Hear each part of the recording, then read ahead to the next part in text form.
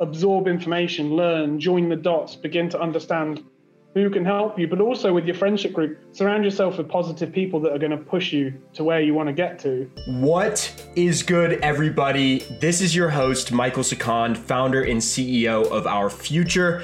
We are the go-to podcast and media brand for Gen Z business leaders. We are redefining the way young people get in touch with their professional ambitions. And today, I have an awesome interview with an awesome founder, Mr. Hugh Thomas.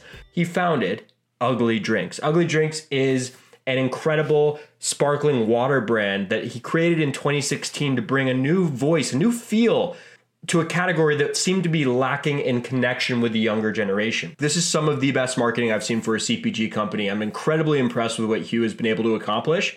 If you share this episode you're listening to on your Instagram story and tag at Our Future HQ and at Ugly Drinks, you can win a month's supply of their subscription sparkling water. Yes, they do a subscription, very direct consumer. You can win if you put it on your Instagram story. Without further ado, let's dive into this awesome entrepreneurial story of an incredible CPG founder. The funny thing is, Hugh, is someone sent me your company like 6 months ago, back in May. Really?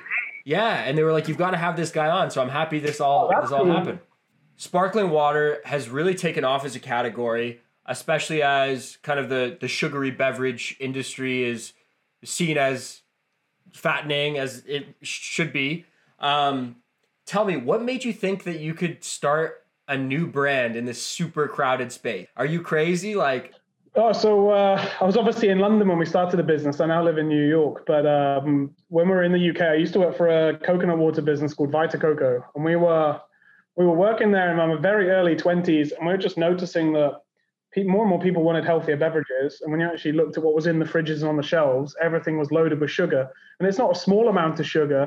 It is an insane amount of sugar. It's like 35 grams straight into your body, no digestion, no chewing, straight to your pancreas. It just causes so many issues for so many people. 60% of Americans are obese, similar percentage of Brits. There was no LaCroix in the UK. There was nothing like that. And so we decided, me and Joe were in the pub as two 24, 25-year-olds in Love the UK. It. Let's do couple of beers. Let's take on the world's biggest soda company. But we felt that those big companies didn't speak to the generation that was there. They didn't have a fun tone of voice. They didn't do digital marketing. They didn't do direct to consumer. And so we set about the long journey of trying to take it on. And now, 4 years later, we're in the US doing the same thing. So we've come a long way. Started this with essentially in the pub, and then in my front room of my apartment in London with no cash. And now you can buy it everywhere in the US and in the UK as well. So can you buy this in grocery stores in the US, or is it only digital in the US? Yeah, so regionally right now, it depends where you are, but the next 12 months will really scale across the country. So, we are in some Kroger's right now, some public stores. We're talking to lots of other retailers. In New York, we're in a bunch of independent retailers. You can get us online everywhere on uglydrinks.com. Fantastic. Ugly Drinks. Yeah, we're rolling out this year. Yeah. So I think what's cool about beverage and CPG is it's such a social category. I've interviewed, a few entrepreneurs in CPG drinks, one being Luke Anderson at Can, guys who've done the CBD beverage. Yeah. I've also interviewed Carlton Fowler, who is a VC for alcohol brands. And he's investing exclusively in DTC alcohol companies because, the ways in which beverages used to, alcohol is a little different, but it's like a social thing. Like when someone brings an ugly, they're drinking it over Zoom on a podcast, it's just something you see. What did you want to bring? What kind of energy did you want to bring to the brand? Who is someone drinking an ugly, and what kind of emotions are they tapping into? No, so we came up with a brand around the same time that the last president in this country was coming to the fore, and the phrase, fake news, alternative facts was there. And there was a whole generation of young people that, whatever political side you're on, just wants the truth and just wants to read the facts and make up their own opinions. And we felt that was exactly the same in food and beverage, that there's been brands that have been around for 100 years. And in the advertising, you'll always see happy, young, healthy people. But at the end of the day, the drink is causing a lot of issues for a lot of people. And we felt that just needed shaking up. So when we looked at the naming, the branding, we just wanted to do things that spoke to us, that was rebellious, that was colorful, that was fun, that made ultimately choosing a healthy product something that you should be excited about. You shouldn't be making a sacrifice. You should be buying something that you love. And the bonus should be that it doesn't have any bad stuff in it. So we're playing around with fun flavors. We're about to launch a cherry cola, a Dr. Ugly flavored seltzer, got a fruit punch seltzer. We did a root beer that was limited edition online last week. And so we're borrowing from that, streetwear, graffiti art style world of marketing and design, and then bringing that into beverage, which is pretty rare. So yeah, it's fun. It's a lot of fun. And why the name Ugly? Why the name Ugly? So like part of what I just said is you have this idea of fake news, alternative facts. You have big brands telling you they're going to make you happy, make you stay awake all night, like make you more beautiful. And we just wanted to tell the ugly truth. And that's where ugly came from, is that there's no sugar, no sweetener, no empty promises. It's just flavored sparkling water in a can. You can drink it without guilt. You're drinking one in the studio there, same category. But you could drink 10 cans and not feel that bad about it, right? And there's not many food and beverage products that you can think that about, and that's what's so exciting about it. So, yeah, it's just as it is. It's memorable. It was easy to get trademarks. Realistically, we got social media handles, and it was. And your marketing's great. I mean, just the look and feel. Like you guys really invested in that. And what's interesting is the internet has allowed you to create this brand because. Let me tell you, I interviewed Seth Goldman, the founder of Honest Tea, in July or September, sorry. And his problem was getting on a truck and getting into stores. And like Snapple even threatened to like screw him over. You can just distribute via the internet. And I think, what do you love most about DTC? Like it's such a buzzword, but like what is the magic of it? I think that the best thing about it is the community. Like we have our consumers emailing us, suggesting ideas. Like we're launching limited edition flavors every month. All the ideas have come from that community. We asked them what flavors they wanted us to do next. They told us, so we did them. Like that isn't possible in stores. It's really hard to build that one-to-one relationship with consumers. And it's just been very special for us building that following and listening. Like, it's very hard to listen to people who bought your product in like a Walmart or a Kroger. Sure. You can still do it, but when it's your own community and you have that one-to-one relationship and you chat to them on customer service, it's just so different. And that's what we love about it. That's so cool. It must be so dope to be a founder. Like for me, when people reach out on Instagram and tell me they found my pod from wherever, TikTok, wherever, and they love it, like it's just a special thing. Like you probably still see those emails as well. Right. Yeah. And you probably answer them sometimes too. Yeah, answer them, and like there's no feeling like it. We have a Slack channel in the company where that stuff's shared like 24/7, so everyone in the company sees it. And I think it, the momentum. They're always the posts that get the most emoji responses on Slack, and must be the same for you, right? It's like, wow, I did this podcast or I made this drink, and somebody in this city here is listening to it on their commute or drinking this on their way to work, right? It's pretty crazy. So yeah, that's the best feeling, I think. Yeah. What dream flavor do you have in the mind? Like, what is like some wacky ass flavor that you've thought of yourself before that you want to do or you've done?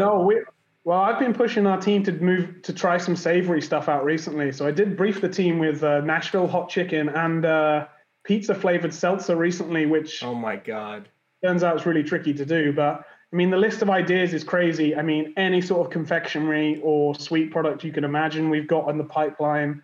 I've even tried a flavor that is designed to taste like rain. So I think there's a word, I think it's peltature, when it's about to rain in a thunderstorm and like you can smell the tarmac in the water. Yeah, I've tasted that in seltzer form. Wait, what? I'm not sure it'd be a massive hit. The humans instinctively love that aroma. Yeah. That's how we tried it. It means there's like water coming for our plants to like sustain us as a society.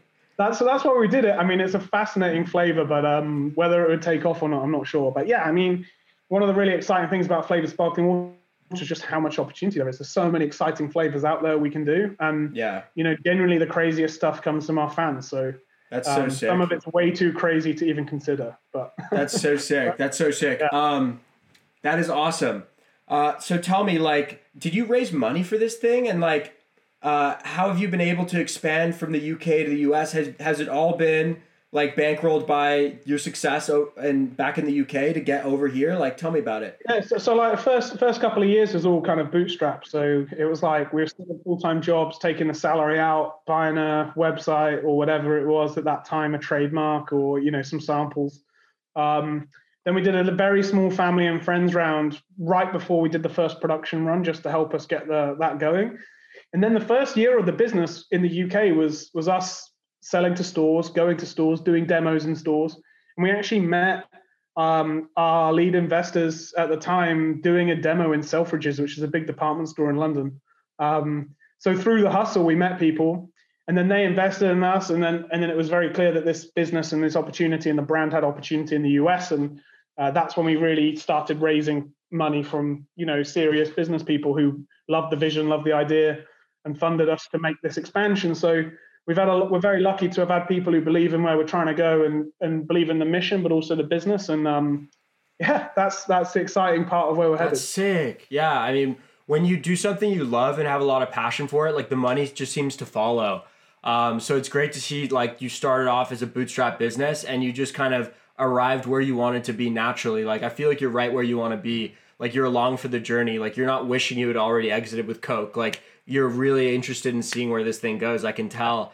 And you want to go retail. Like, you're doing Publix and Kroger. That's nuts. Yeah, it's just a blast. Like, there's no category like beverage where everyone has an opinion. It's fast moving. The pace is ferocious. It's like a team sport every day when you're working. You have to spin multiple different plates. You've got to talk to a factory. You've got to talk to a store. You've got to talk to an investor. They all require a different set of skills. And so you're always on your toes and learning every day. So I can't think of anything else I'd rather be doing. Yeah, I mean, you're right where you want to be in this universe. So, before we head to your like kind of ending piece of career advice, I think for anybody who's not a CPG founder, the real like mystery behind the scenes is like, everyone has their own idea for a drink, but like, how do you do the confection? Like, how do you find a lab? Like, that's the stuff like that I don't understand it. I used to listen to podcasts and ask the question myself, and the answer is just working out by going through the stages. But I'd say there's one process that unlocks all the answers.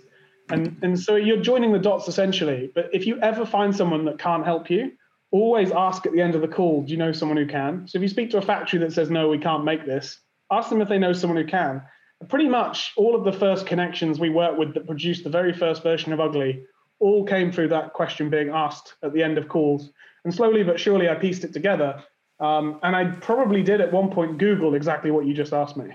And it's funny how you can work through that. And the other thing is speak to founders who've done it. Most people had help up the ladder. And pretty much every founder I've ever met is always willing to like pay it forward. So don't be afraid to send someone a DM, send me a DM, ask how I did it. Sick. If I don't know it, they'll know someone who can. Ask them if they can help. And yeah, that's my advice. Sweet. So, I mean, would you give kind of a more broader piece of career advice to anyone who wants to start a company that you've learned in the past, 5-6 years? Yeah, I'd say the best advice that I can give is that you become the average of the 5 people you spend the most time with. And I think for me in my career, that's always been something I've not necessarily like consciously gone, I like you 5 people, but I'm always thinking about if I'm surrounding myself with positive influences and positive examples and spending time with people that I respect and admire. And nowadays that might not be in person. That might be the podcast you listen to, the books you read, the content you're absorbing, but really thinking about what the environment is that you're setting yourself up to. If you want to be a CPG founder, think about how you're setting yourself up for success there. Absorb information, learn, join the dots, begin to understand who can help you, but also with your friendship group, surround yourself with positive people that are going to push you to where you want to get to, not people who will bring you down. And I think a lot of people should really spend time making sure that they have the right people and right support network around them, because without that, nothing happens. The other thing I'd say, and I know I'm rambling on, but is look after yourself. And it took me, learning it the hard way, but like, you've got to build the foundation for success with health and wellness, mental health and physical health. Sure. And you have to build in practices to look after yourself, because I was the sort of guy who was like, I'm never going to burn out. I can work 24 hours a day, never sleep. And it just caught up with me. It took 10 years to catch up with me, but it did. And so now I blocked in my calendar looking after myself time, and it's actually made me better at my job and better at being a leader and a CEO, and more focused and more efficient with my time and a lot less stressed, which makes me happier at work. So there's so many benefits to it, and it took me like 10 years to really learn about that prioritization. Well, that's great advice. I think we're heading in that direction of more mindfulness, and like that's a core tenet of your brand, just being mindful of what you're putting in your body, and also like who you are, and kind of how you look at yourself, and how you should be taking care of yourself, right? Like it all comes full circle. Best career advice. If you look after yourself and you're happy and confident, then a lot of good things will happen. And if you start hanging out with other people that make you feel great, you'll feel great. Other people will big you up. Introductions and magic will happen, and that's proved out for the case for me many times. Ladies and gentlemen, that was Hugh Thomas. Hugh is the co-founder and CEO of Ugly Drinks. If you share this episode you're listening to on your Instagram story and tag @OurFutureHQ and @UglyDrinks, you can win a month's supply of their subscription sparkling water. Yes, they do a subscription, very direct consumer. You can win if you put it on your Instagram story. So thank you so much for listening, guys. As always, check out our newsletter at the link in the description of this podcast to learn about the events that we are doing for young entrepreneurs. Thanks for potting with me, guys. And as always, stay frosty.